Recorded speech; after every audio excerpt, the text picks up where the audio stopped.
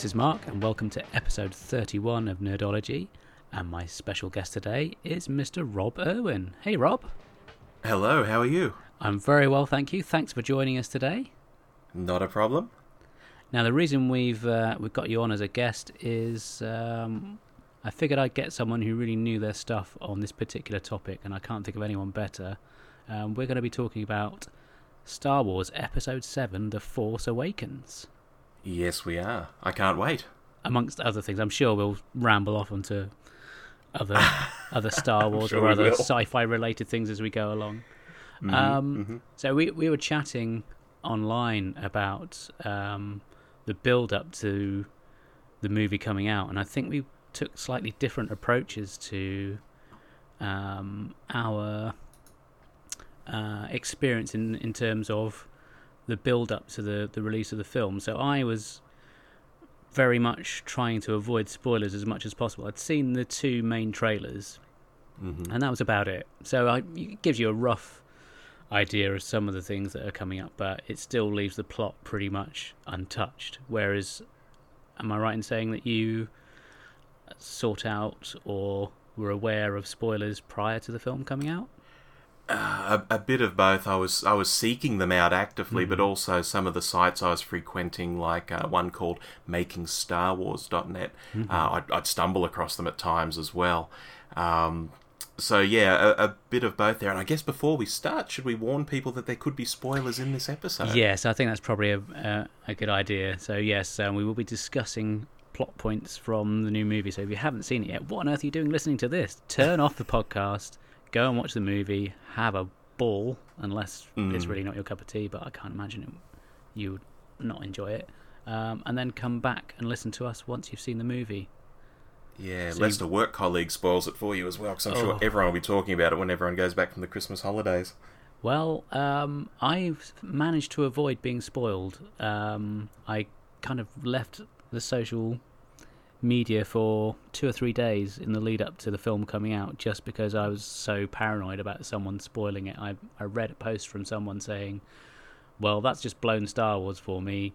I wasn't actively seeking it out, and somebody posted a spoiler on my timeline. So I'm like, right, okay, I'm gonna just switch it all off and go in as unspoiled as I could. And I think that certainly heightened my enjoyment of the film. There were certain things that, kind of watching the movie, you can see it unfold and you think, oh my god, that's going to happen. But having the foreknowledge, I don't know whether that would have spoiled it for me or not.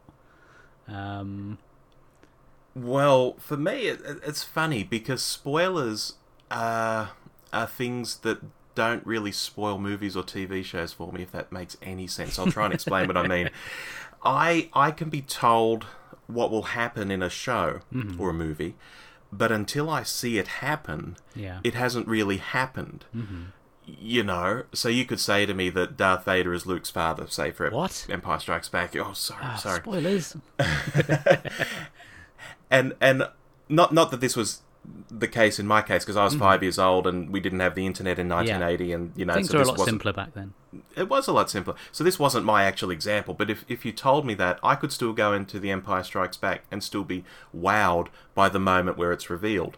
Because sometimes knowing these things in advance just doesn't faze me. It's very strange. So I knew a lot about the film, which you were alluding to earlier. I knew roughly the plot of the film from start to finish. I even jotted it down before I went in to compare later on my blog. And I got most of it right. So these spoiler sites were very, very good at what they do. But I was still happy to see the film, and I was still experiencing it for the first time when I saw it. So I didn't feel spoiled at all. So let's go right back to the beginning. So your relationship with Star Wars, how did that start off? I think we're roughly about the same sort of age. I'm 40. I'm going on 41 in May this year. Yeah. So just a mere youngster. That's right. I have memories of my father and brother going to see the original Star Wars, which came out 6 months after the US in Australia. Okay. So it would have been late 77. So I was 2.5, going on 3. Yeah. And I can remember them going off to the film. I can remember them leaving through the front door and being told, no, you can't go with them. It's not a movie for you. I can remember that. Yeah. Me too. Really? Yeah, my brother Interesting. is 5 years older than me, and I would have been 4 going on 5. And I remember being very upset because my brother got to go and see it and I didn't. Yeah, yeah. Well, I can remember that feeling. I can see them walking out the door in my mind's eye. And what happened after that was my brother came home, and in those days, movies would have programs, for certain big films, and there were pictures in it, Yeah. and words, which obviously I probably couldn't read very well. And he was collecting the action figures, so I would play with those. I have vivid memories of land speeders and the action figures. He had 2 land speeders. He painted one of them black, so he had like 2 different looking vehicles. I can remember that. So I was playing with the toys and looking at the pictures and wishing I could see a film years before I actually went and saw a Star Wars film, which was 1980 or late 1980 when it came out here with my dad. Yeah, I was fascinated by the action figures. My brother had not a huge collection, but just a lot of the main characters, so Han Solo, Chewbacca, and Darth Vader, and those. So that kind of sparked my imagination. Although I hadn't seen the film, I spent probably more time playing with those toys than my brother did. So I was desperate to see the film. So by the time 1980 rolled round, I was just that bit older, and my parents felt that was the right age. So luckily, a cinema in Exeter, where I live, which is no longer, was running a double bill. So I got to see Star Wars and Empire Strikes Back in one hit, and that was amazing, and that just fueled the imagination even further. Absolutely. Just thinking about those action figures, I can't recall. Well, obviously I was very young, so obviously I can't recall much before that anyway. But I think they were probably one of the first examples of action figures that a lot of people played with. Yeah. You know, because the 80s were very big for action figures, but we're talking like 77, 78 really. I don't think people would have played with many collections of action figures before that. They may have had dolls, maybe had an Action Man or something, but, a bucket of 20 or 30 different figures. Well, eventually I think they only started off with 8 or 12 or something. And even then, back then you had a piece of cardboard and you had to wait for your action figures. So your parents would buy you this, how did they describe it again? The starter's kit or something along those lines. And that's right, for Christmas. Yeah, bless them, because they hadn't quite got it organised in time. Here's your Christmas present. It's a piece of cardboard. My favourite ever Christmas present as a kid was the Millennium Falcon, for the one that goes with the action figures. That was amazing. Do you know, I never got that toy, even though it was my favourite vehicle, and even though I had tons of action figures and tons of play sets and tons of things, I never got that. So probably about 10 years ago, when they reissued they didn't reissue, they made a new version of the Millennium Falcon. It's slightly bigger than the original toy. It's more in scale with the figures. I actually went out and bought one of those, and I still haven't unboxed it. It's in the garage. Crazy. But I just needed to buy it. Well, it's so big, and I know it's so big because I've looked at reviews of it. I don't know where to put it. The original seemed pretty big, but then again, I suppose I was a little kid at the time, so... Yeah, and I mean, the original is still big-ish now, but the one they put out later... They reissued one in the same size as the original, but then a few years later they did this much bigger one, and it's massive. It is truly massive. Not as massive, though, as the one... Here we go, going off on tangents. As the one they had at San Diego Comic-Con last year, which is in scale with the 12-inch figures. Wow. So if you think of how big a 12-inch figure is and then how big the Millennium Falcon has to be in scale with them, they made one of those, and they're actually going to sell them. I don't know how many people will buy them. I'm sure a few, but they're pretty expensive. I can imagine. Yeah, but no, just getting that on Christmas Day and unboxing it, and you're getting all the little stickers that you had to put on, and getting it all ready, and it's just amazing. And hours of fun and entertainment I had from that. Because certainly at that sort of age, it would have been around, must have been sort of 80 or 81.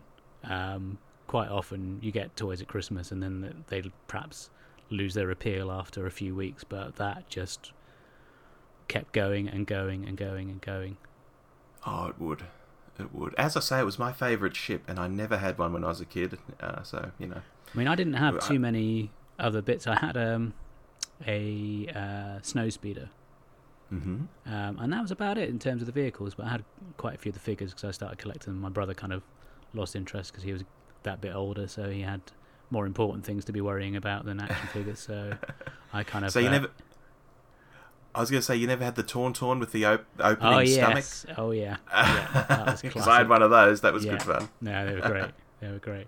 So yeah, and also it kind of fueled your imagination because as a kid, especially with Empire, it finishes on that massive cliffhanger, and for a child of 7 going on 8, 3 years to have to wait for the next installment is an eternity.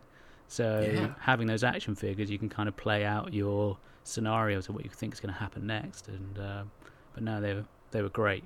You know, one of the George Lucas really knew what he was doing when he signed his contract with Fox in terms of keeping the rights for the merchandise. He was switched on, definitely. There's a famous quote of his that was like, if you didn't make films, what would you be? And he said a toy maker, you know, in an interview. I don't know whether it's from the late 70s or 80s or something, but yeah, he has said that as well. And it was just so, very canny. The thing that struck me about The Force Awakens, going back to, I suppose, the topic of this episode. Oh, yes, was it managed to capture, in my mind, the spirit of the original trilogy, which I felt got a little bit lost in the prequels. You may have a different opinion, but in some ways it's almost like a remix of the first movie, but I think there's enough that's new and interesting to just keep it fresh without it looking like a reboot. I don't know what your thoughts were on that side of things. Yeah, it does capture that spirit, and if you had to condense that spirit into one word, it's probably fun. You know, the prequels, although they have some interesting and, you know, cool moments, they didn't feel fun on the whole.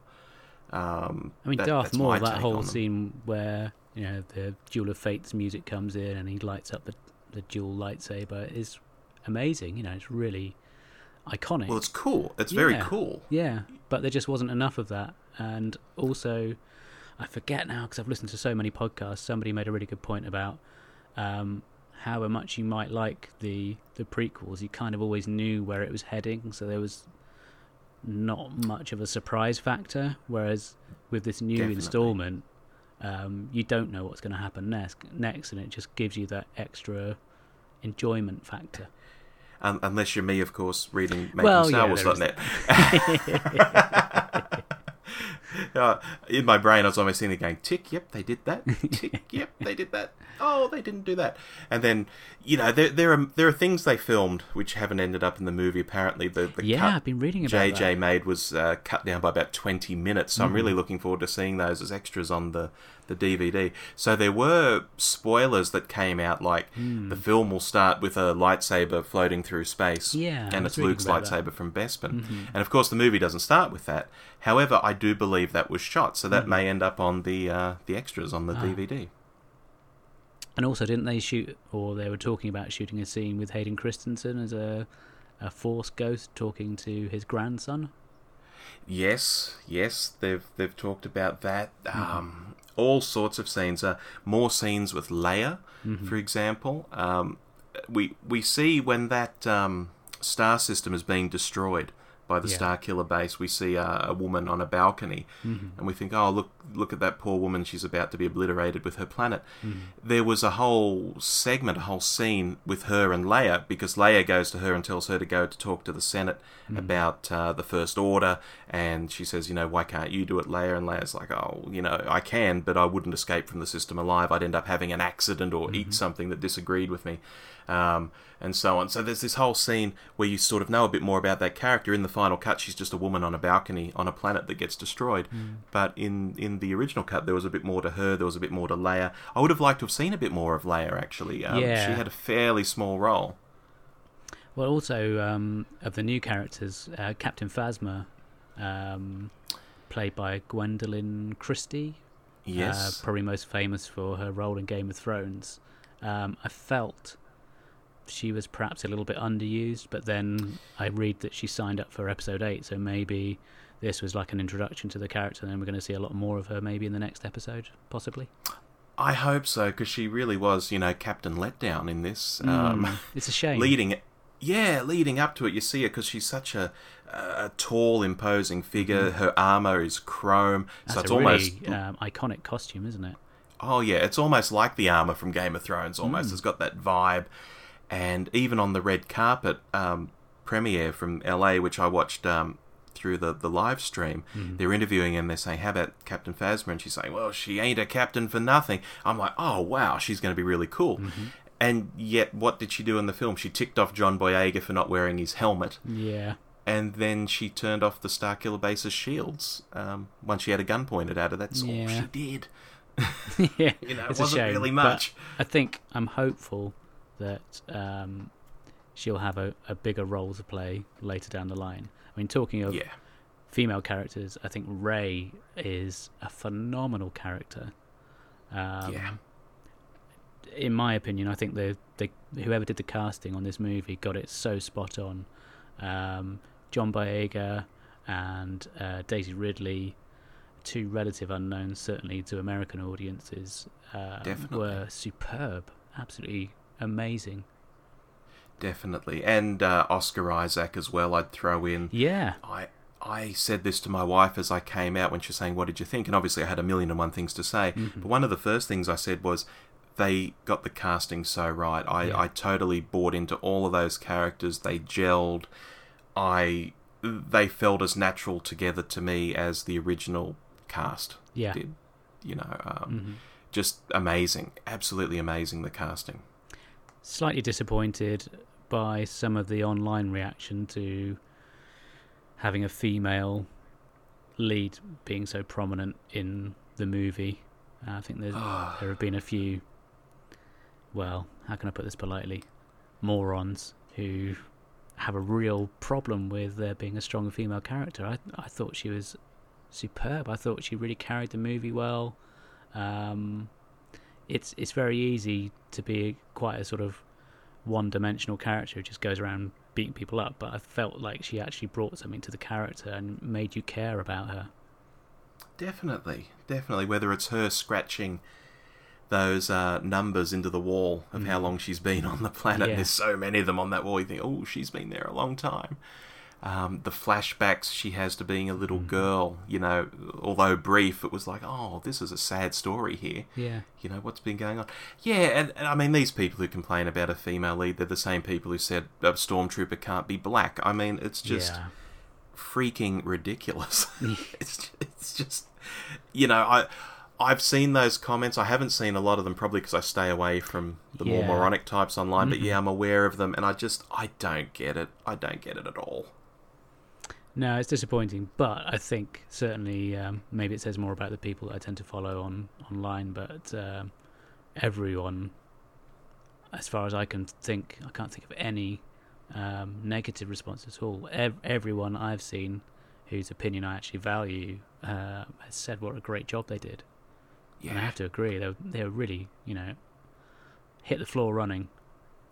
Absolutely. And, for young girls seeing the film, in the original films they had Princess Leia. She was quite feisty. She fired a gun better than the guys and took out stormtroopers, when they were panicking and trying to get her busted out of that cell. But here, wow, so much more of a lead character. For cosplay reasons, for role I've heard model one reasons. Complaint was that, how come she seems to pick up the whole Force thing really quickly? She has this kind of flashback when she has the moment with the lightsaber. But the way I looked at it was her whole life's been kind of building up to this moment. She's had to survive because she got abandoned by her parents. She has to be tough. She has to be able to, go above and beyond what the average person would do to be able to live. So I think that element of her character was already there, and this was just like an extra edge to the character that you see when the lightsaber comes into the storyline. And there's two things I'd say to that. One is something we see in the film, and that's, you notice that every time Kylo Ren uses the Force or does something that she's aware of, she seems to learn from it. So he's almost her teacher in a sort of perverse kind of way in this film.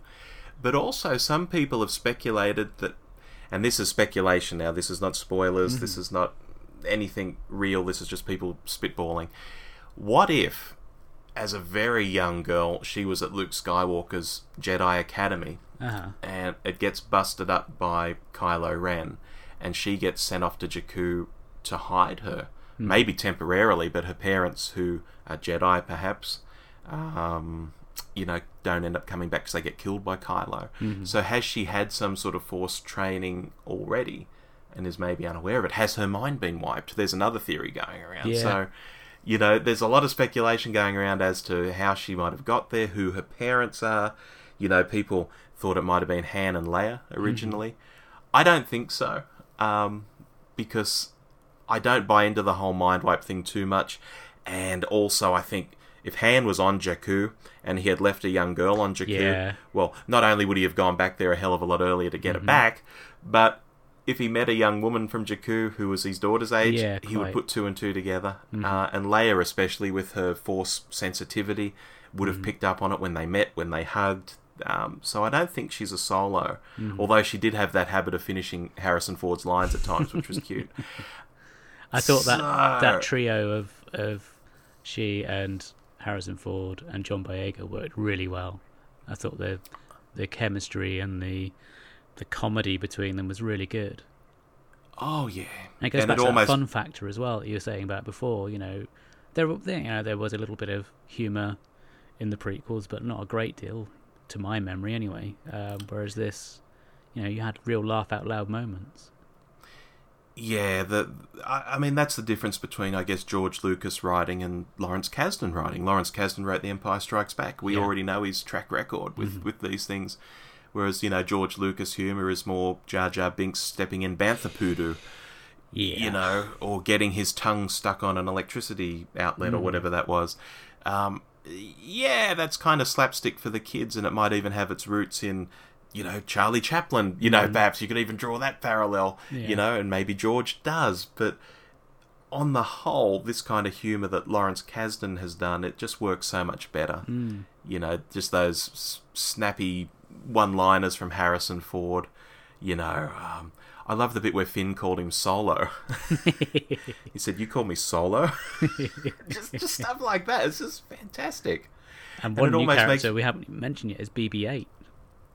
Oh, just great. And when we all saw him in the original teaser trailer, I guess people thought he was CG. We soon learned he was a practical effect, because they rolled him out at some show somewhere or other. It was like, no, BB-8 is actually real. People can't figure out how he works. I guess it's magnets or something like that. I assume so, yeah. And just, you think it's hard to replace something like R2-D2. Yeah. But he's already on par with R2-D2 for me, and I'm a massive fan, and I've loved R2-D2 for 30, 40 years. But in one film, he cracked it. Yeah, it. You give these things personality. They take on a life of their own, don't they? That's right. You give them a sex and a personality, and it's a machine. Gosh. And that little moment where they did the thumbs up between him and Finn was great. Yeah.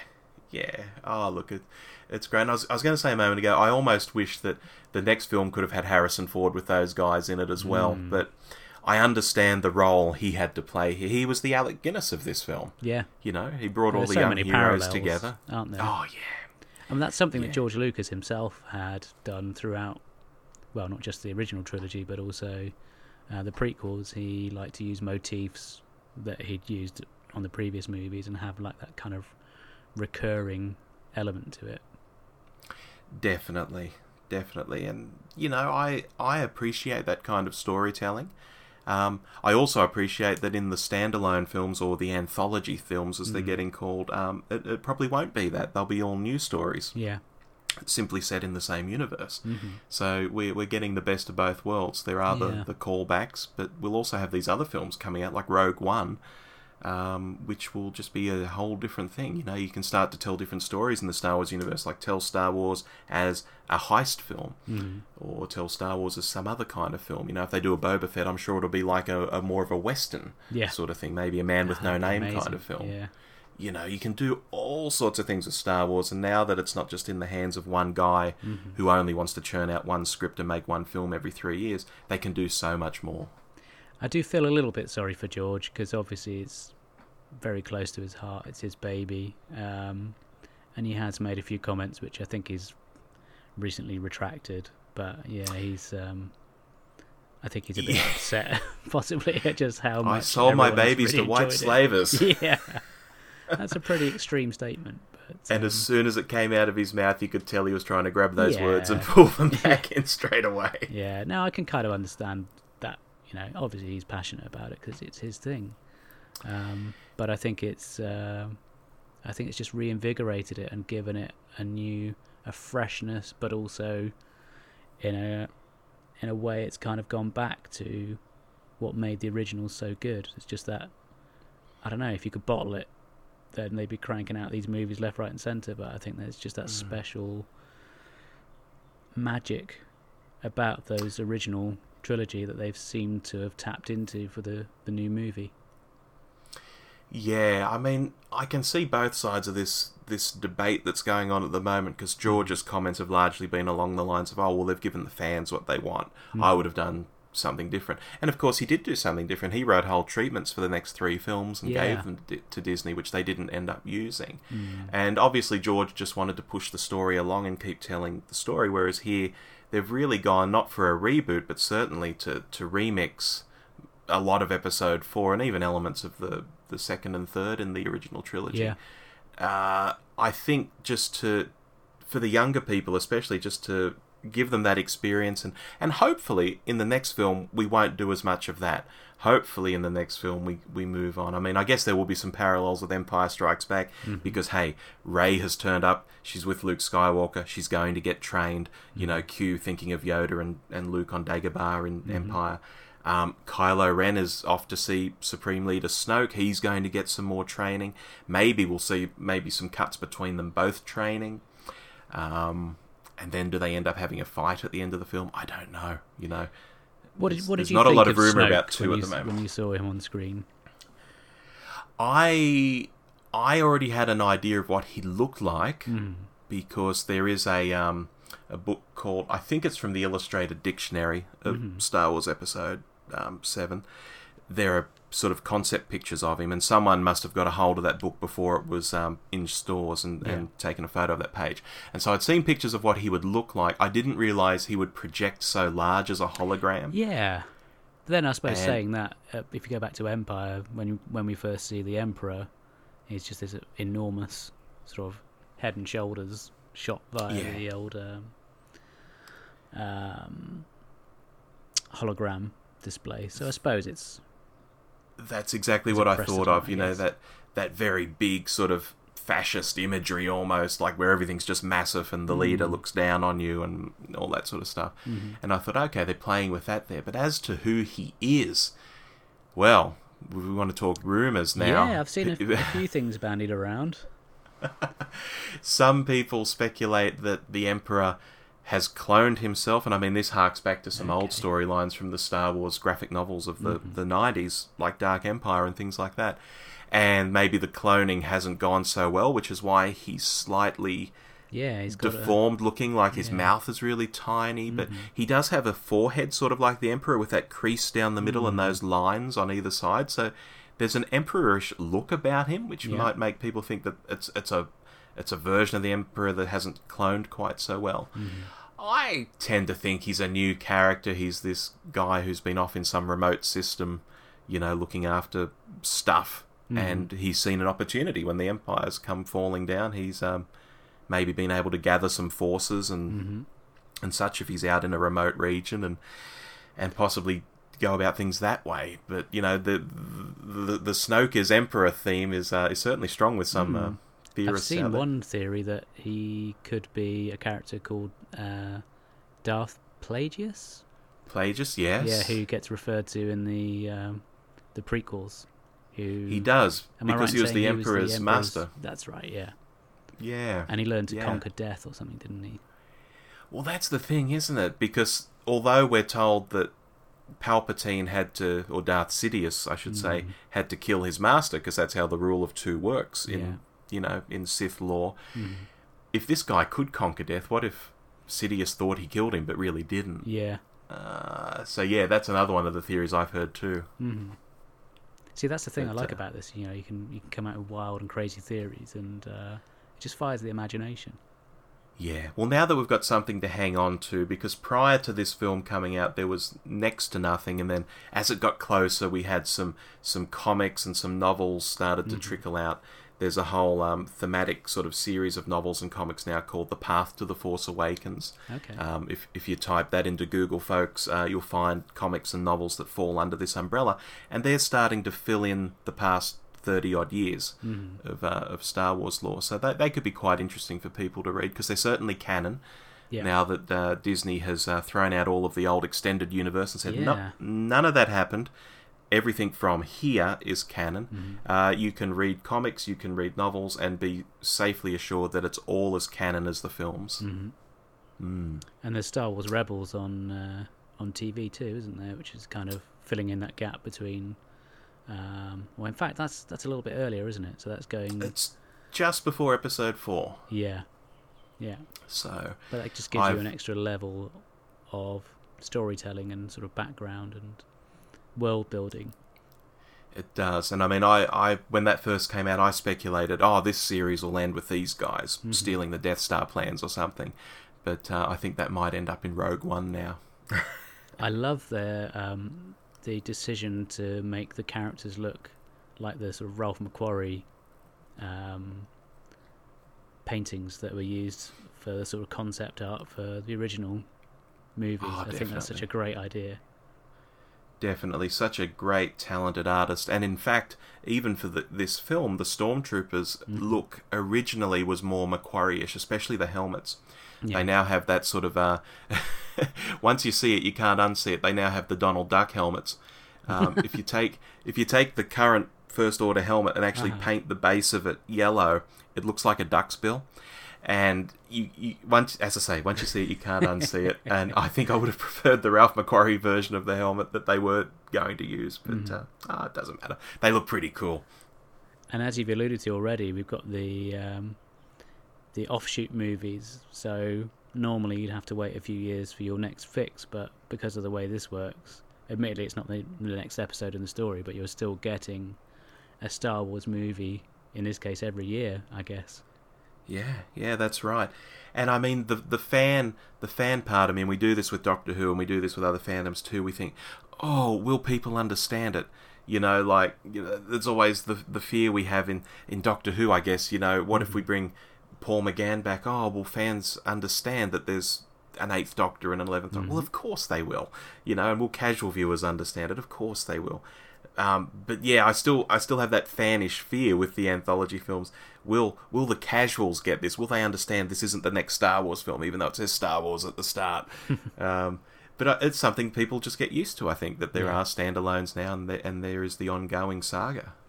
I think another Disney property now, the Marvel universe, has kind of set things up quite nicely so that your everyday audience is kind of geared up now to expect that kind of expanded kind of universe based around a particular property.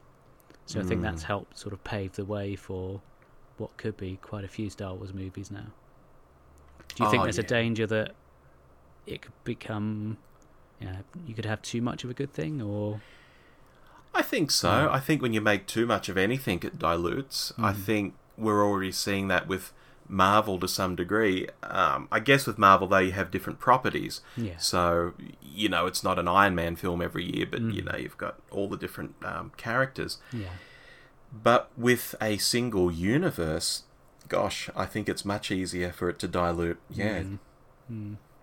I think, though, they want to make their money back.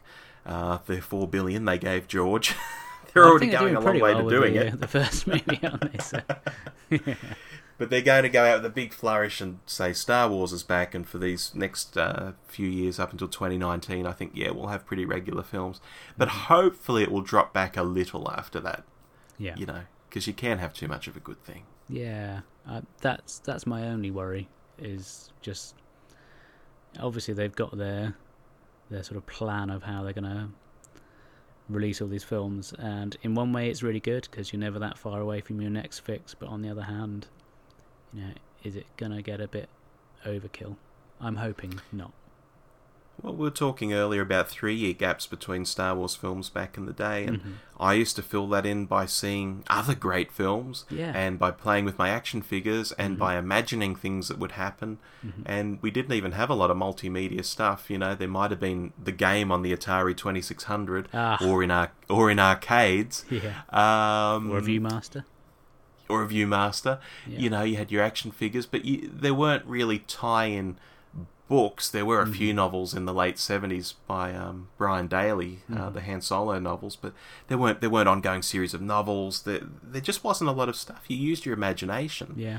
But I guess it's a different world now, and you know, both in terms of how kids react to stuff and want to be stimulated, and also with the way people want to market stuff and make money. Yeah, I mean, the publicity machine went absolutely crazy in terms of the toys and merchandise. I mean, wasn't there a whole day of just web broadcasting, people unboxing Star Wars toys? Am I right in saying that? Yeah, there was. Did you sit and watch every hour?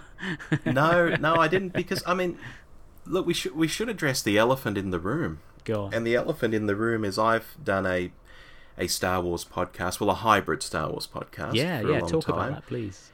Well, it's called Who Wars, and you know, I'm putting the finishing touches on the final episode today. And the reason Who Wars is ending is, gosh, probably about 6 months ago, I started to realise I was really falling out of love with a particular aspect of Star Wars, and it was to do with the marketing and such particularly, and fandom to some degree, to the point where I didn't have the energy or the go forward to want to do a podcast about it anymore. I still love Star Wars. Obviously, you can tell by the way I'm talking about it here. I still love it.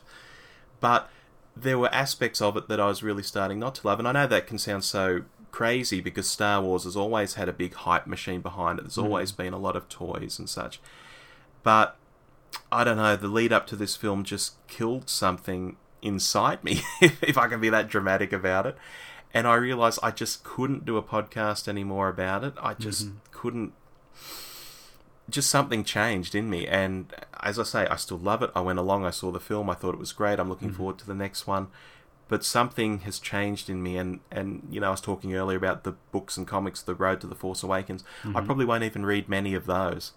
You know, and this is coming from a guy who owned each and every one of the Extended Universe novels and could talk your ear off about, you know, all that sort of stuff. And, you know, we could go off on a tangent about how Kylo Ren is very much like Jason Solo in the Extended Universe, who was Han and Leia's son, who went to the dark side, blah, blah, blah, blah, blah. You know, I can see parallels there with Extended Universe. But will I go that far now in the new order, the new Disney regime?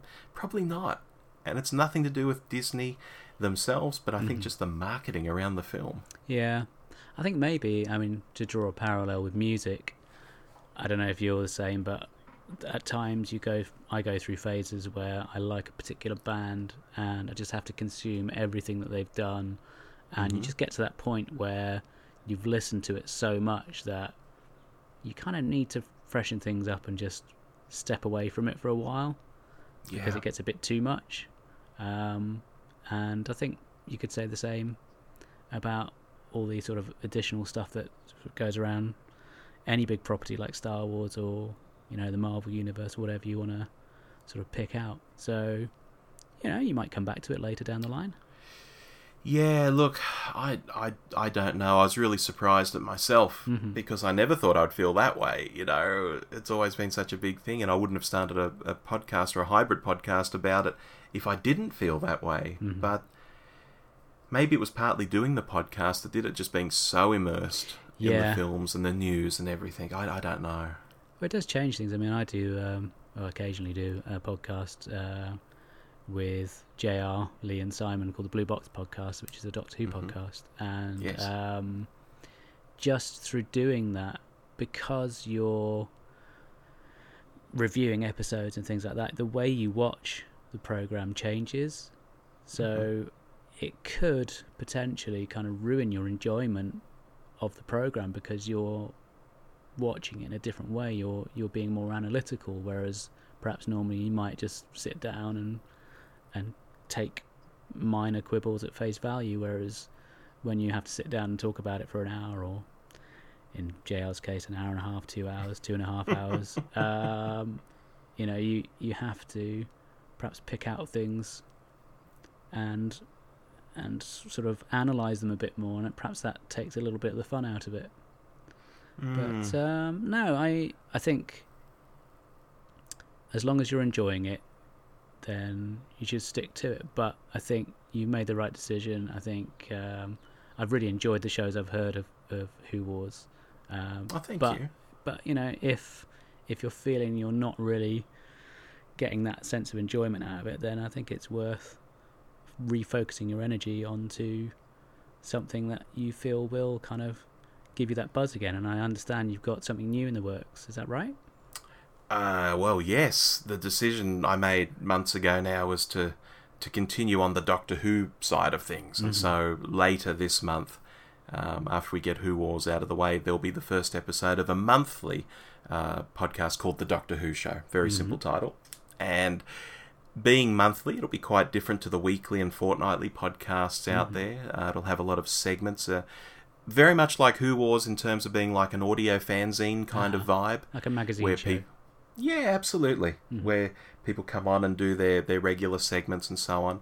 It'll be more chatty than Who Wars. Who Wars has had a lot of monologues in it. Yeah. People sort of sitting down with microphones, putting together material on their own. Most segments in this new show will have at least two people chatting. Okay. From the opening of the show with a couple of people right through. There will be a few solo bits and pieces, and they're solo for a reason. But I won't spoil why that is. Ooh. But yeah, that's coming along. And I'm really excited to be doing that because if we can. I was talking earlier about how it's not just the marketing, but also the way fandom's changed around Star Wars as this new film has come closer. And I think as any fandom expands, exponentially the number of idiots, morons, etc. expands as well. They're the people who, as we said earlier, don't like a female in the lead role. They don't like a black stormtrooper. They don't like this. They don't like that. They spend all day saying Kylo Ren is Luke Skywalker. Just people who drive me crazy. That last one's at the smaller scale of things, of course. I'm not saying that was important as, female leads and so on. But when I think back to Doctor Who in the wilderness years, and for people out there, that's after the show went off the air in 89 and came back briefly in 96, but then not back proper until 2005. In those wilderness years, when fandom dwindled down to more of a core group, we actually had some of the most creative and interesting things going on, both in terms of what people were producing, fanzines, novels, all the stuff that kept the show ticking along. And we also had great discussions in fandom too, because I think it boiled down to this smaller core group where there were less morons and less idiots. So I actually have this real fondness for when Doctor Who wasn't on the air, if that makes any sense. And maybe it's the same with Star Wars. Now that there's a new film and it's so massive and fandom's exploded, I kind of liked it better when there wasn't. And maybe going back to drawing those things. Parallels with music again, it's when you discover that new band and it's your band and no one else knows about it and it's your special thing, and then they become really popular and then they're not your band anymore, they're everyone's band. Yeah. So there might be an element of that. Yeah, well, look, a band from your neck of the woods, someone like Muse. Very much my neck of the woods, just down the road. Yeah. Their first album did all right in the UK, didn't set the world alight, but it also did all right here in Australia. We were very early adopters, if you like, of Muse, and we're one of the countries that they've toured the most. I've been on board with them since day one, and over the years they did get absolutely massive. Yeah. And so I can see parallels precisely with someone like Muse, for example. And in some ways they became less interesting to me the bigger they got. And it sounds so hipster, doesn't it? Oh, I liked them before they were popular. But you can sort of see where people are coming from when they say stuff like that, because it is true. that sometimes a subculture or a fandom or whatever is cooler and is more interesting when it is smaller. Yeah. When it's more of a cottage industry. Yeah, maybe that plays into how I feel about Star Wars at the moment too. Well, you never know. I mean, these things change and our moods change, so I guess you're probably not going to rule out doing any more Star Wars related stuff. Oh, look, never rule in anything out in life, but yeah, for the moment, I can't see myself doing it. But yeah, who knows? In a year or two, I might have some brilliant idea. I might suddenly start reading all the new Star Wars novels and think, I want to do a book show about the Star Wars novels or something. Who knows? Who knows, honestly? But at the moment, I'm just over that sort of aspect of it. I still love it, but there are aspects of it I just can't sort of face anymore. Sounds quite dramatic. I don't mean to be so dramatic, but no, I think that's we all how I have. feel. I've had experiences along those lines where, I mean, back in the sort of couple of years in the lead up to Doctor Who coming back, online fandom suddenly, in my experience, seemed to kind of explode from out of nowhere, and there were lots of forums springing up, and at first it was quite an exciting thing because you were connecting with all these people, whereas perhaps for your average fan back in the 80s, for some people it was quite a solitary experience watching Doctor Who, and they may not have known too many other fans, whereas now you've got this place you can go and there's, you know, everyone loves the thing that you love.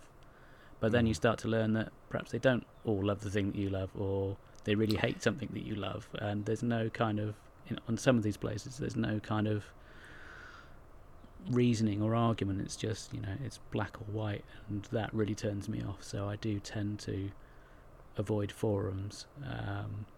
I really don't enjoy that aspect of fandom. I prefer, certainly, the world of podcasts. You know, I get to listen to people who, you know, you get a bit of a feeling for people who like the same kind of things that you do, or just speak about things in an interesting way, and you tend to latch on to that because there's such a wide choice. I think there's something for everyone out there, especially in the world of Doctor Who podcasts. It's crazy the number of shows that are out there. Yeah. I latch on to, with Doctor Who podcasts, people who are my sort of vintage. Because I know they've experienced the same things I've experienced in the same order I've experienced them in. And although that doesn't preclude people being quite interesting who might be, say, 25 at the moment, like I think of someone like, I don't know, Hayden on Diddly Dum. You know, he's quite a young guy, but he and I chat about things, and he's really into Classic Who. He hasn't experienced Classic Who in the way I did, but we can still talk about it because he's still into it. So it doesn't preclude the younger people, but yeah, I generally tend to listen to people of my vintage, you know. One of my favourite shows... one of my favourite shows is Mostly Harmless Cutaway. Don't know if you know that one. And they have quite a variety of guest hosts that come and go, and one of their hosts is called Kat, and she is coming to it from this perspective of being someone who's been introduced to the show from the new series, but is kind of dipping her toes into the water of the classic series. And I find it really fascinating to see her take on shows that I know so well, and seeing them for the first time and hearing her kind of opinions on what those shows are like. And that to me is another kind of interesting element to you know, a really good podcast. Yeah, because context is everything. When I say, you know, people who haven't watched them the same way we have, when we watched these things for the first time, it was in the context of the same time period. It was in the context of shows on TV were more like plays on television almost than modern TV shows. But you watch something from the early 80s today and compare it to Game of Thrones, which you might be watching next, they're nothing alike. They're worlds apart. They're not 30 years apart. They're 30,000 years apart. And how does someone who's grown up on modern TV view something like that? I find that very interesting myself. I think you have to have certainly a different kind of go into watching older TV with a different mindset. You have to kind of acknowledge that as you say, things were done differently and the pacing's slower, or the visual style is different. But if you can buy into that, then there's a whole wealth of really interesting stuff out there you can get into. So I love things like the Avengers, the old series with Patrick Macnee. That's a great series, and lots of old TV. I find it really interesting, just as a sort of a historic document, just to see how TV was made back then. And the same applies to old Doctor Who. 60s Doctor Who I find it fascinating. Yeah, and just how weird things could be. I think things saying like the Prisoner, for example. Oh God, yeah. Does a young kid today think of old TV from 50 years ago could be that weird? Well, yes, it could. Yeah. Watch this. You might like it. So where were we? We were talking about The Force Awakens. Yeah. One thing I haven't touched on, which I felt was quite important, is the music. Because John Williams comes back to do the score, and I don't know if this is right, but I've heard that this is going to be his last Star Wars score. Is that right? I've heard rumours to that effect, but nothing concrete. I'm glad you've brought this up, though, because I have some pretty strong thoughts on the music in this film. But if you want to go first, by all means. No, I mean, obviously there are the familiar themes that we've heard from the original trilogy, which obviously have that kind of emotional attachment, which help to give you that sort of feel-good factor when you're watching the film. They're obviously thinking that through. But of the new music, there was this particular kind of motif that he was using. I was thinking, I've heard that somewhere before. Where have I heard that before? I was racking my brains. I don't know if this is something that you guys got in Australia, but back in the 80s, the BBC would show the old black and white serials. So you had Flash Gordon and Buck Rogers and all these kind of Buster Crabbe serial movies. And of course, George Lucas was inspired by Flash Gordon to make Star Wars in the first place. That was his... I think, did he want to make a Flash Gordon movie, but he couldn't get the rights, so he decided to write his own take that's on how it. the story goes, yeah. And Buster Crabbe, he was a movie star back in the 30s and 40s. He starred in a version of Buck Rogers. I think it was a Universal series, and the music, the main sort of theme from that, sounds identical to this kind of recurring theme that comes through in The Force Awakens. So I don't know if that was a conscious thing that John Williams put in as a sort of back reference to the origins, or whether it was just complete coincidence or what. But yeah, it really struck me as, wow, I've heard that before, and I had to go and look it up. You'd want to think it is, because he is quite a music historian and knows his stuff. I'm sure it wouldn't be an accident, say. What I was going to say about the music, though, is I came out of it, and as I said, sitting in the car with my wife, there was a million and one things to talk about. One of the other things I talked about, besides how well it was cast, was, hey, I recognised all the old familiar bits of music that he's done in new ways and really quite beautiful ways, like the Leia theme, when Han and Leia met, was like, oh, this is a killer version of that theme. And there's music from Empire Strikes Back that he's done in a different way, and that's all good. But I said to her, but honestly, no other new music stood out to me at all. Even the prequels, you came out of Episode 1 and you had Duel of Fates in your head, where that door opens and the chorus starts and Darth Maul's there. It stands out. Episode 2 had Across the Stars, which is the love theme. It's like from a big 1930s sort of movie score. And although that's such a horrible movie, I think that piece of music is one of the best pieces of music. Say what you really think, Rob. Come on. Okay. It's a really, really awful movie. And yet that piece of music is one of the best pieces of Star Wars music I think exists. I love Across the Stars. And then in Episode 3 it kicks off with, I think the music's called Battle of Heroes or Battle of the Heroes or something like that. Again, stands out, and it also plays again when they duel on Mustafar at the end of the film. Music that just stands out, boom, boom, boom, first time. Yeah. So I know it's possible for me to pick up on music the first time. In this film, no, it didn't. And as I've said to people, I'll have to grab the soundtrack and help my brain sort of isolate the music because it must be more subtle or something, or maybe I was just hearing the old themes too much, or I don't know what it was, but no single piece of music stood out to me. I know there's a theme for Ray, and I know there's I think he's written a scherzo or something for X-Wings. Right. Is one of the pieces. But if you asked me to hum it, I wouldn't have a clue how it goes. And that kind of worried me in a way. I thought, ooh, has John Williams lost it? What a horrible thing to say, hey, because he's done so much good work.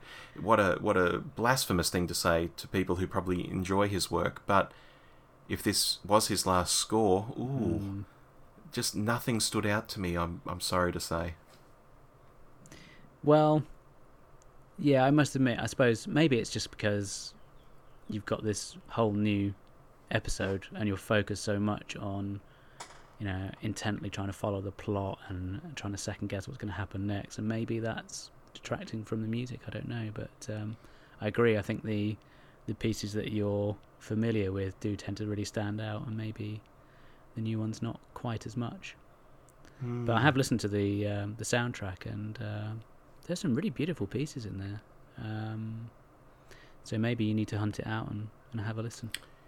Yeah, and I mean, that's the thing. When I was watching the film, and I was even having these thoughts watching the film, I could tell, obviously, that there was music playing, and I thought, that's a really pretty piece of music, but it wasn't standing out. Maybe it wasn't high enough in the mix. Maybe it just wasn't gelling with what was on the screen. I don't know. It's a weird one. As I say, I'm going to grab that soundtrack, help my brain isolate the scores, and then particularly when it's on DVD and Blu-ray, I can watch it over and over again and go, oh, here comes Ray's theme. Yes, I'm hearing it now. Okay, I got it. So I take it you won't be waiting for the box set. You'll be going straight for the Blu-ray on day one of release. Oh, absolutely. I mean, I've bought Star Wars so many ways. It would be it would be wrong not to buy it multiple times for The Force Awakens. And they often add and remove different things from different releases, so George does, they're often worth. Yeah. Well, maybe he's given Disney some ideas on how to make money.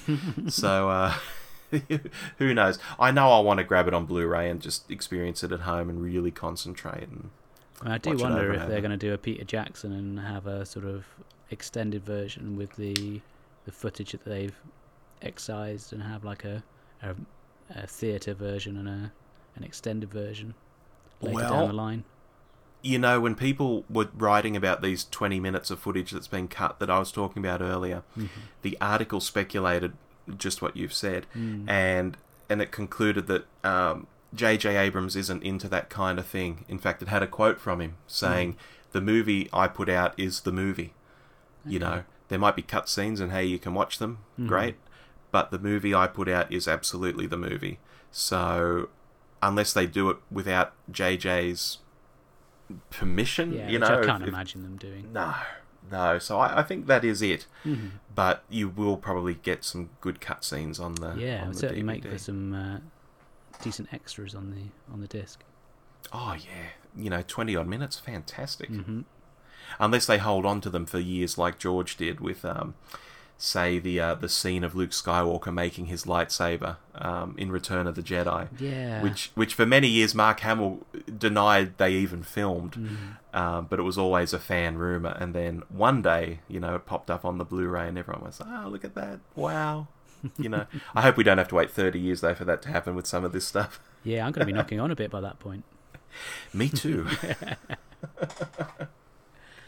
So is there anything else that you felt that you wanted to say about Force Awakens? Look, I think everyone has a different experience going in. It might be based on their age. It might be based on the way they've watched these films over the years. My wife started watching Star Wars films with Episode 1. For example, she's younger than me, and that's how she started watching them. So everyone takes in different baggage. I went into this film knowing what would happen, but still really excited about what would happen. Others might have gone in knowing what would happen, having been spoiled, and really upset about that and feeling ripped off. So we all go into these things in different ways. And so my experience is not necessarily anyone else's experience, but my overall feeling was at the end of it, gosh, they remixed a lot of Episode 4. We've seen a lot of that stuff before. but man, I had fun. Yeah. You know, there was still a new story there. The new characters were brilliant. Mm-hmm. I liked I mean, Star Wars has always been a gritty, used kind of world. That's been its thing. Mm-hmm. But here, we even had that stormtrooper who'd been shot or something had happened to him putting the bloody handprint on Finn's stormtrooper helmet. Yeah. And I thought to myself, is that the first time we've seen blood in Star Wars? And it may be, because in the past, lightsabers, I guess, have cauterized wounds, and blaster bolts have just hit armor and people have just fallen over. Mm-hmm. Have we seen someone bleeding and wiping their blood on someone else? No. Oh, that's new. You know, I think the I guess we saw Anakin. I was going to say, I guess we saw Anakin burn to death. That was pretty horrific. Yeah, that's pretty grim. Yeah. But on the whole, there was a slightly more gritty realism to it. I thought, this is a Star Wars universe I can believe in. This is great. I mean, the way I looked at it, I don't go to the cinema that often these days. I used to go really regularly, but just kind of being a dad now, you don't tend to sort of go out so much. And I've been to the cinema twice in 2015. So Star Wars was one of the movies, and the other one was Spectre, the latest instalment in James Bond. I love Daniel Craig. I think it's a really good James Bond. But if I compared how I felt walking out of the cinema having seen The Force Awakens compared to how I felt walking out of the cinema having seen Spectre, I mean, Spectre had all the ingredients that you would kind of expect to deliver a really satisfying movie.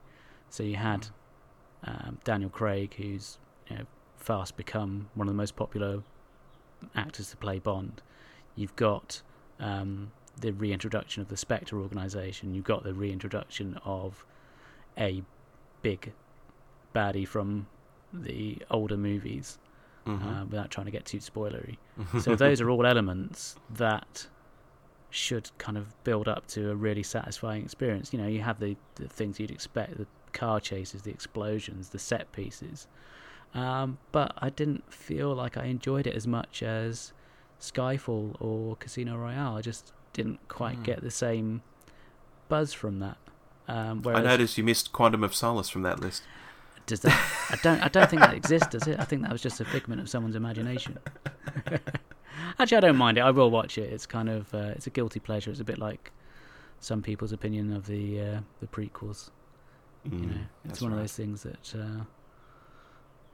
I can sit down and watch it. It's not my favourite of the series, but it's still Bond. But I just felt that walking out of the cinema having seen The Force Awakens, it just felt like such a feel-good movie. And everyone, it's like a palpable.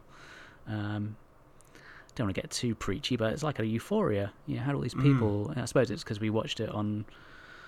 I suppose it was day 2 of release in the UK, and I guess a lot of the people going would have been relatively hardcore fans who had, seen the movies, the previous movies many times, and were really up for it. But there was just a real buzz about the audience leaving at the end. They all sounded like they really enjoyed it. Yeah, and look, it was the same with our screening, and it surprised me in some ways because, as we've spoken about, I was completely spoiled on this film. I knew it was coming. I knew Han Solo was going to die. For the past year, I've known Han Solo, my childhood hero, was going to die. And it's actually been this weird thing inside me, like, especially with other Star Wars fans who didn't want to be spoiled. I couldn't really talk to them about it. Yeah. I couldn't really say, look, they're going to kill Han, right? Let's have a beer and commiserate. Harrison Ford has said on numerous occasions in interviews that he had wished that George had killed him off in the original trilogy, didn't he? That was his idea for Return of the Jedi. His rationale, in a nutshell, being, I think, what was his quote? He's got no mum and dad. He's got nothing. He sort of fulfilled his role. The only logical thing is to sort of kill him off as a dramatic sort of hero sort of ending. And he said, "I'm glad he didn't, because it meant I could come back in these films," which is good. But I'll go off on a tangent. My wife was spoiled on this fact as well. I'd confided in her. I had to confide in someone that they were killing Han, and she knew. How could you, Rob? And she didn't mind. She's cool, and she she was bummed like me because she loves Harrison Ford, but she said this is why he's so happy on this press tour that he's doing, because he knows it's the last time he has to do it. Well, that and a fairly decent paycheck, I would have thought too. Absolutely, which a lot has been made of. Harrison Ford's been paid 50 times what Daisy Ridley's been paid. The shock, the horror, and you think, well, on one hand, he's a 5-decade-long actor. Yeah, he's got a hell of a body of work, hasn't he? A hell of a body of work. She is a first-timer. Of course, they've got her cheap. But also, that's the initial upfront fee. I believe she does have points in the film, as they call it. It's probably like 0.25 or something like that. So she will make quite a lot of money over time from the film. And those initial reports are just based on the initial actors' fees, which isn't a very fair way to go about it. But again, that's another tangent. Going back to killing Han Solo, for this past year, I have had this inside me, and it's made me feel quite, again, without trying to be too dramatic, it's made me feel quite weird, quite sick at times. Like we're getting closer to this film where they're going to kill Han Solo. My hero, the guy I've, idolized. I love the Indiana Jones films. I love Star Wars. In the playground, all the kids wanted to be Luke. I never understood that. Yeah. They had lightsabers. I had the DL-44 blaster that made the electronic noises. This is back in the days, kids, when you could go to the school playground and shoot each other with guns. I don't think that goes on these days. And I always wanted to be Han Solo. And so there was a sense of dread going into the film. Although, weirdly, as I was sitting in the film, I thought, it's going to happen. Just let it happen. And when it happened, I thought his death was handled very well. Yeah. It had a reason and a meaning. He was run through, he's stroking Kylo's face, and then his body falls into that abyss. It was like something from a fantasy movie, almost. Very magical, very supernatural, very, very strange. And then, of course, I guess Starkiller Base got exploded, so his body got obliterated, maybe 15 minutes after the fact as well. So what a way to go, killed by your own son. It was, there's shades of King Arthur there, I guess. And I thought, okay, that was well done. And all this dread I had inside me didn't really come to pass. I thought, hey, they've done that well, and although he's dead, I guess there's going to be now 30-odd years of books that are going to fill in the gap, so there's still more Han Solo stuff to come. There's a Han Solo anthology film where obviously he's not going to be Harrison Ford, but he will be Han Solo. There will be those cracks, and, you'll be able to buy into it to some degree that it's Han Solo. And weirdly, I was okay with it in the end, after a year of absolute dread and horror inside me, I don't know how you... It felt like a heroic way to go. Yeah. It felt like the right way to go. It wasn't cheap. It had a meaning to it. Yeah. In my opinion, anyway. Oh, look, and Chewbacca's reaction... Oh, yeah. And here's a question for you. I mean, his reaction is instantly to snap that bowcaster to his shoulder and take a shot at Kylo Ren. Okay, two things to think about. He doesn't kill Kylo Ren outright, even though he's been nailing stormtroopers all over the place. Do you think because Kylo Ren, or Ben Solo, was the little boy who probably would have grown up with Chewbacca would have been a surrogate nurse to him, I guess, at times? Maybe. Do you think he pulled that shot? Maybe he was kind of thinking of Itchy, and he didn't want to kill off a young, defenseless child. Yeah, I had to bring in the Star Wars holiday special. We can't do a Star Wars podcast and not mention the holiday special. Of course, and I mean, Chewbacca is so old, he would seem like a child, but I was thinking about that afterwards. I thought, oh man, Ben Solo, they would have grown up together, and now he's firing that bowcaster at him, and look, just talking about visceral scenes with the stormtrooper in the hand and the blood, how great was it that Kylo Ren's been gut shot, and in that fight at the end, he's punching himself in the stomach to kind of stay, I guess, conscious. I thought, wow, this is... I think they did a really good job this Star Wars. Of introducing this new baddie. I think it could have gone horribly wrong, and he could have been a bit of a joke, but I felt just that the way they handled it, the casting again was really good. I must admit I hadn't seen anything with Adam Driver in it before, but I thought he was particularly good. I think the modulation they put on the voice when he had the mask on was good, in as much as you could actually hear what he was saying. Mm-hmm. I guess they kind of watched the last Batman film and decided they didn't want to go down the Bane route. Yeah, that's right. But no, I thought he was a really interesting character, and I think it sets things up nicely for the next instalment. I can't figure out Adam Driver's accent. In the film it was interesting, but even off-screen in his interviews and such, I'm normally really good with accents, even, American ones where you'd say, that's, East Coast, that's West Coast, that's Southern. They're your three big areas, but you can even sort of narrow it down further than that sometimes. Yeah. I haven't got a clue where his accent's from. It's a really interesting way of speaking. And I was sort of drawn into the character with the way he was speaking. People have made a bit of a joke that he's kind of Anakin-like, kind of petulant, like he likes to smash up stuff when things don't go his way. And I love that scene where the two stormtroopers come around the corner and they see stuff flying out of the room being smashed, and they just turn around and go back the walk other off way. again. It's like, we've seen this before. We don't want to be involved here.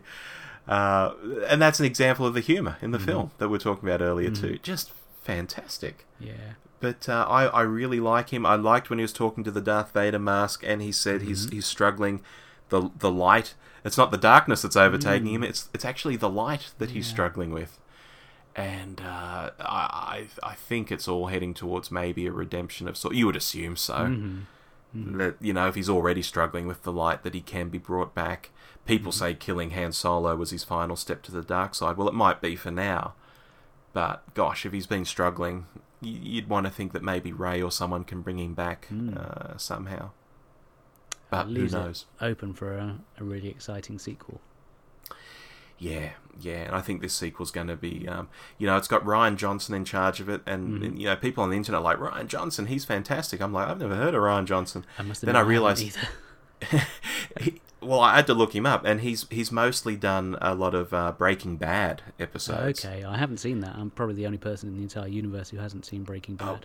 You and I make two. Okay. I watch a lot of TV series and stuff, but that's one that's passed me by, and I've kind of been interested in it from time to time because I don't mind good crime stories, and I guess at its core that's what it is. It's not just two guys making meth. It's the whole what happens when you're involved in crime and dealing with bad people sort of story. Yeah, that's kind of interesting to me, but I've never actually dipped my toe in it.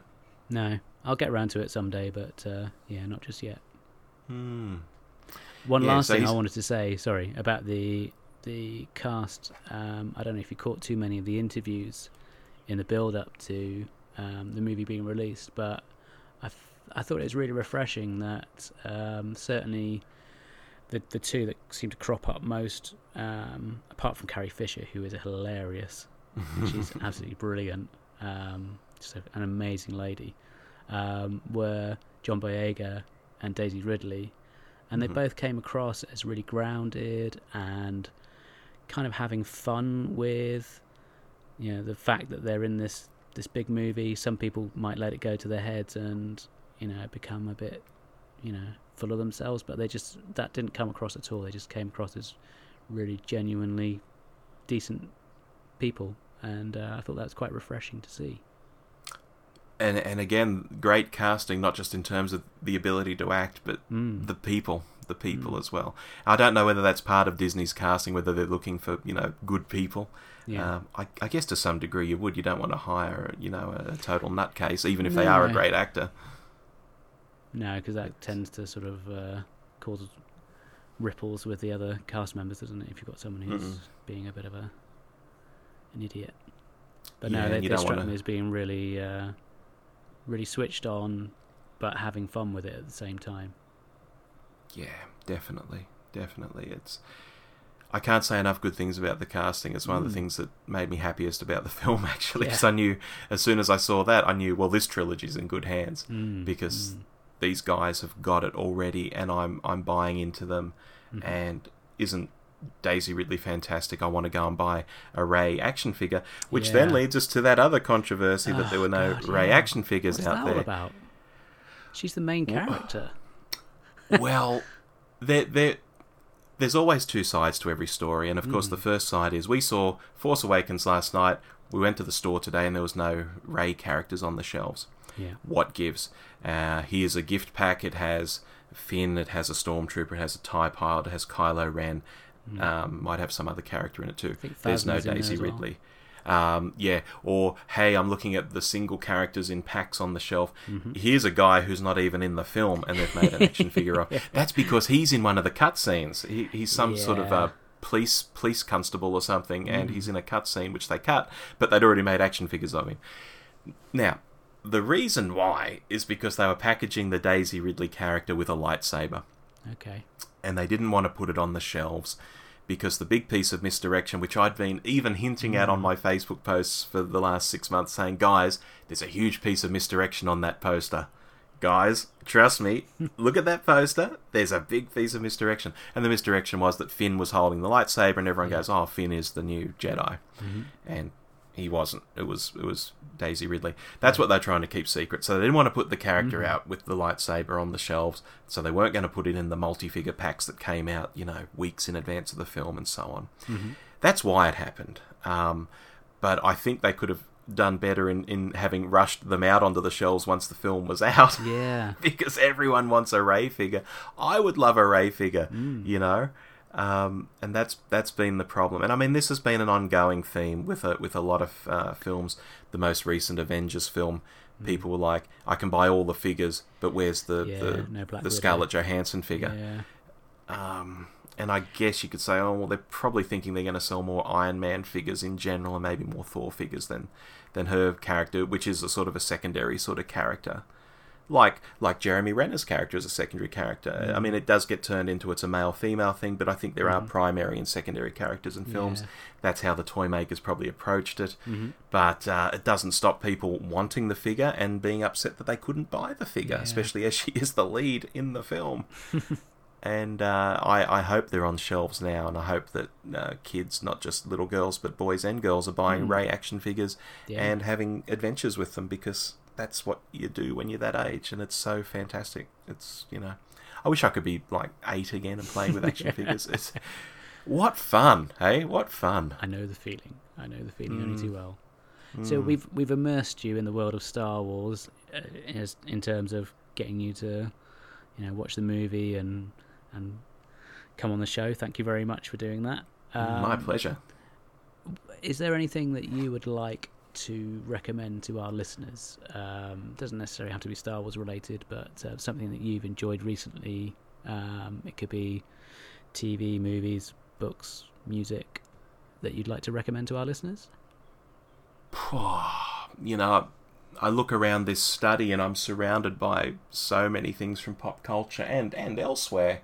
I mean, I could talk about many things. I could talk about my love for the essays of Clive James. I could talk about the Flashman novels by George MacDonald Fraser. I'm stretching my head around. Hopefully you can still hear me speaking. Oh gosh, there are so many things. But you know what? I would like to talk about Dollhouse. Do you remember Dollhouse? I must admit, that one's passed me by. Tell us about Dollhouse. Dollhouse is a TV series, 2009, 2010. A couple of seasons of it were made before it was cancelled. It's a Joss Whedon production. Okay. For those of you out there who know him through the Avengers, or if you know him through earlier stuff like Buffy the Vampire Slayer or Firefly, for example. Unlike stuff like Buffy and Firefly, however, I think Dollhouse is really unremarked and unloved. It's still in recent memory. It's only 5 years ago that it finished. And yet, you never see people raving about Dollhouse in the way they still rave about Firefly or Buffy, as I say, or their Joss Whedon programs, of course, but even other shows of that vintage. It's just not warmly remembered at all, and yet I thought it was a fantastic show. The premise is there is a company that can erase people's memories and minds and reprogram them to be anything at all. So you can go to this company and say, I need an escort for the evening. This is a really base sort of example, I guess. I need an escort for the evening, and I'd like her to be well versed in art and poetry and, enjoy seafood, whatever. And they can take one of their operatives, or their dolls, as they're called in the dollhouse, and wipe their mind and then program them to be everything you need them to be. And, you might... that's the whole idea. It is creepy. It's very creepy. And... it might not just be a date for the night. You might want someone to commit a robbery. So why not program them to be a cat burglar and have them commit a crime for you? If you've got the money, the dollhouse can make anything happen for you, whether it be more base sort of sexual stuff or whether it be, crime of some kind. Absolutely creepy, absolutely scary, and I don't want to give too much away. In the early series, we have Eliza Dushku, who people might remember as Faith in Buffy the Vampire Slayer. She is in the dollhouse as one of the lead dolls, and we see a lot of sort of almost Adventure of the Week type episodes where I guess we get used to the concept that she can be programmed to do anything. Okay. They're almost like robots, and so from episode to episode she has different skills. They often involve fighting and stuff because, hey, fighting is fun, and doing martial arts is great for action for television. But as the story goes on, we learn more about the organisation behind all of this and the guy in charge of all of this, who is a young sort of computer nerd, quite a fun guy at first at least. And then, because they didn't know whether they'd be cut after the first series, they recorded an episode that leapt ahead into the future and sort of showed where everything is going to go. Okay. Because of this technology and how it basically ruins society. So it has, this fun Adventure of the Week feel. It's got this creepy kind of feel, a very different kind of storyline to a lot of other shows out there. And then you have this basically post-apocalyptic world that's been destroyed because of this technology, and you think, how do we get here from there? And then in the second series, which they ended up making, you learn more about that. And it is highly underrated. All of Joss Whedon's stuff is beautifully written, intriguing, just a delight to watch. The actors are great in it. I mean, if you know Faith from Buffy the Vampire Slayer, you'll know what you're getting with Eliza Dushku. She's a great actress. But lots of other great actors and actresses in it as well. It's got Audition Lackman, who's an Australian. I think she may have been in Neighbours. I don't know. It seems only people in the UK watch Neighbours. We don't watch it here, the same as only people in the UK drink Foster's beer. We don't actually drink that here. I could go on. She's fantastic. All these other great people in it. And yet no one talks about it. And particularly in an age where people are looking for, where are the female role models? Why don't we have more women on television? Dollhouse is led by a very female-centric cast. Joss Whedon identifies as being quite feminist in his ways of thinking and writing and so on. He's very proud of that fact. And here's a show with all of that piled into one, and yet it's so unloved and unremarked. It's like maybe it was too short and people just missed it and it went by. I don't know. But I'd like to throw that one out there for people to go and watch, because I think it's bloody great. That sounds like a great recommendation. So I guess that's probably out on DVD or Blu-ray or Netflix or similar. Well, certainly I own it on DVD. I'm sure it's on Blu-ray by now. Netflix is very variable from country to country. I'm always wary of recommending stuff on Netflix because it might not be on someone else's Netflix in another country. But I don't know. Just look up Dollhouse, people, and have fun. It's great. Well, something I came to very late in the day. I don't know if you're aware of the series. It's called Luther. I know of it because of the lead actor, and they keep saying he should be Bond. That's all I know about Luther. Idris Elba is a great actor. I first saw him in a show that was on Channel 4 in the UK called Ultraviolet. I don't know if that's something you've heard of before. Vaguely, but not that I've watched. So I found it a really interesting series. It was kind of they were like a secret. I suppose they're part of MI5 or something along those lines, and they were vampire hunters. And he was one of the main characters in that, and I thought he was really good in that, and I've kind of followed his career in other things, so he's been in a lot of movies and stuff, but for whatever reason I just never seemed to get around to watching Luther, which was a show that's been shown on BBC over here. And they put out a 2-part story over Christmas on BBC, so I thought, well, I'll catch up. So thanks to being really ill in the lead up to Christmas, I I jumped on Amazon Prime, and they had all the 3 previous series as a streaming option. So I kind of dived in from the start, because that's the kind of nerd I am. I have to watch it from the beginning. I can't just jump in at series I get 4. that. Yeah, I get it. And I was really impressed. Neil Cross is the main writer who's written for the sort of rebooted Doctor Who. And there's a great cast. Paul McGann's in it for the first couple of series.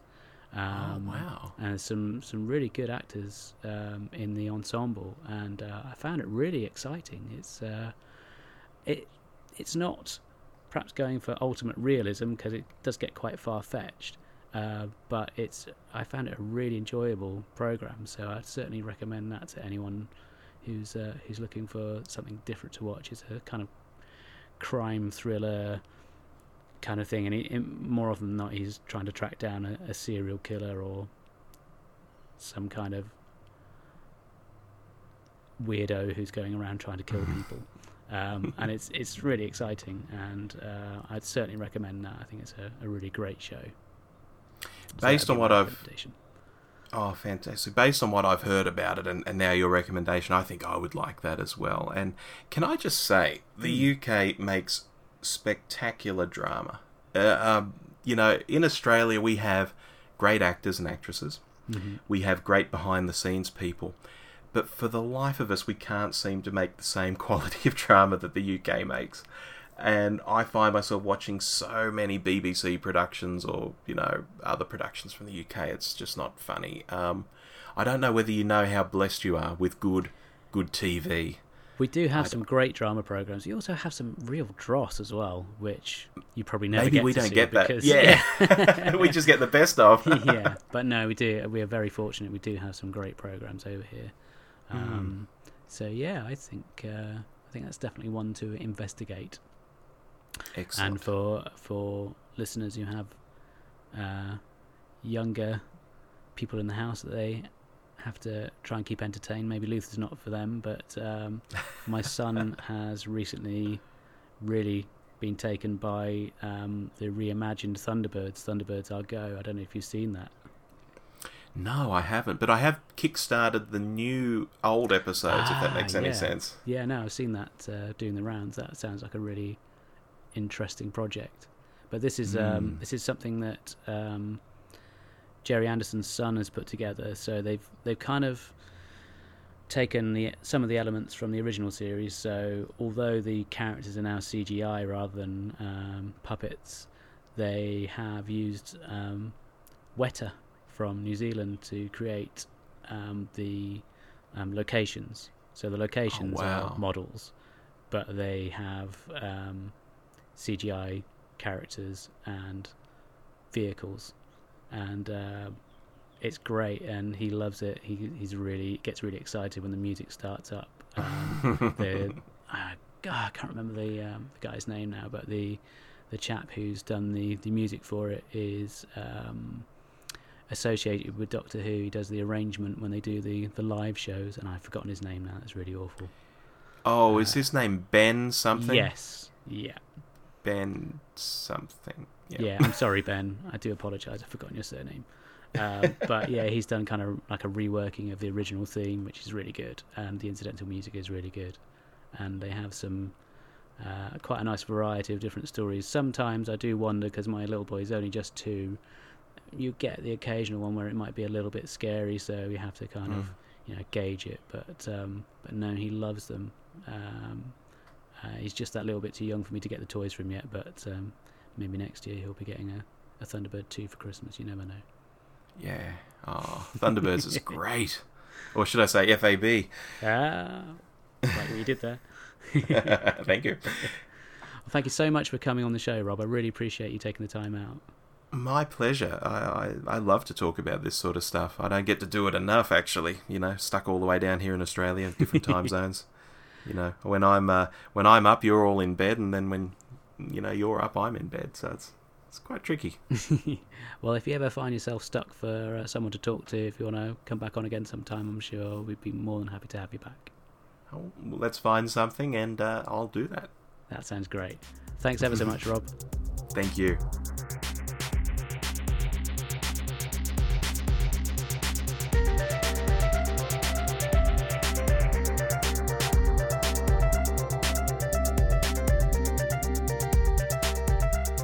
Bye.